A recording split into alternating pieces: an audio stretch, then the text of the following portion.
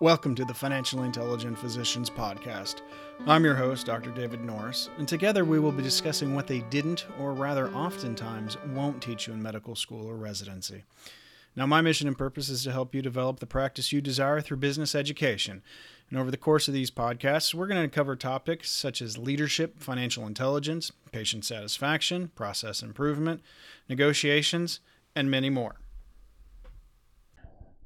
Today's topic is simple ways to ward off a lawsuit. So let me just say this first off, I'm not an attorney and this is not legal advice. For that, you should always go to your attorney.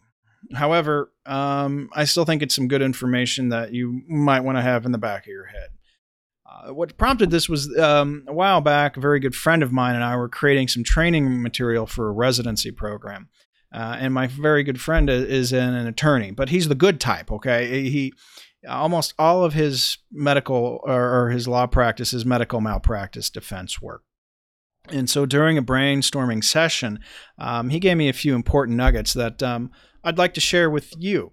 And these were based upon his experiences in representing physicians in medical malpractice. So he said, first and foremost, be a good physician because outcomes do matter. All right, so always practice good, sound medicine. Even the very smartest, most brilliant physicians are going to get sued. That's just the nature of the business we're in because we deal with the most precious thing people have, and that's their life. We're also human, and sometimes things don't go as planned or as hoped. And it's really how we handle those less than satisfactory outcomes that really determine our malpractice risk. Now, Tony said a good physician is a good communicator. So take time to discuss the expected outcomes with the patients and their families. Be honest with them. Don't tell them what they want to hear and what they hope to happen. Tell them what they can expect to occur. And I know that we don't want to crush their hopes and make them despair. However, if we set or allow for the establishment of unrealistic expectations, we can actually do more harm than good for everyone involved in the situation. The next thing he said was, be nice, patient, and compassionate. Outcomes may matter, but what really influences people the most is how we make them feel. And it's very likely patients will not remember most of what you share with them.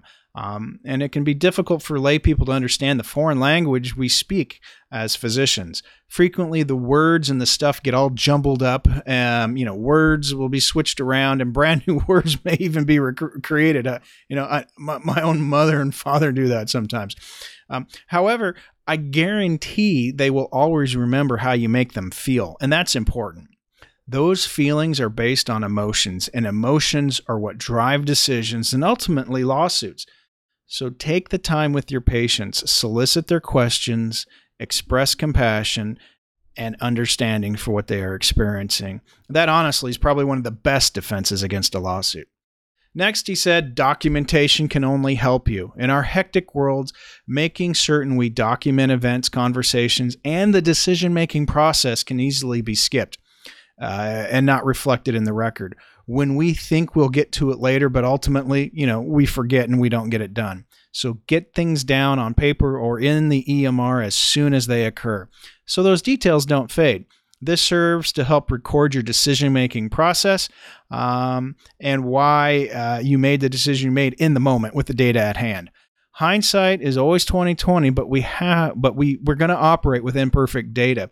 And sometimes trying to make the best decisions for our patients with incomplete picture of what's going on. But recording the data and how you arrived at your decision for that particular decision is important and can help prevent a lot of armchair doctoring that goes on later on should the case be reviewed. Next, he said, always call your attorney first. All right. Many good physicians have unwittingly been dragged into lawsuits because they didn't seek legal counsel first. If you are served with papers or an attorney who does not represent you calls, you should immediately call your physician. Nothing is worse than becoming a fact witness against the defense, or even worse, being named in the suit because of the way you answered an objectionable question. Lawsuits are serious and they lie outside your area of expertise. Therefore, you should call an expert. Now remember, healthcare is two distinct parts, the process and the outcome. The latter can get you sued, but how you handle the process, how you handle the situation, and how you behave can protect you. The important teaching point of today's podcast is this: be nice, be kind, be respectful, and always call your attorney should a situation or issues arise. I'm very happy you decided to invest in yourself. It's the best investment you'll ever make. Thanks for listening. If you're enjoying these, please share them with your friends and colleagues, and be sure to check out my books at Barnes & Noble and Amazon, as well as my courses at www.davidnorrismdmba.com. Have a wonderful day, and I'll see you next time.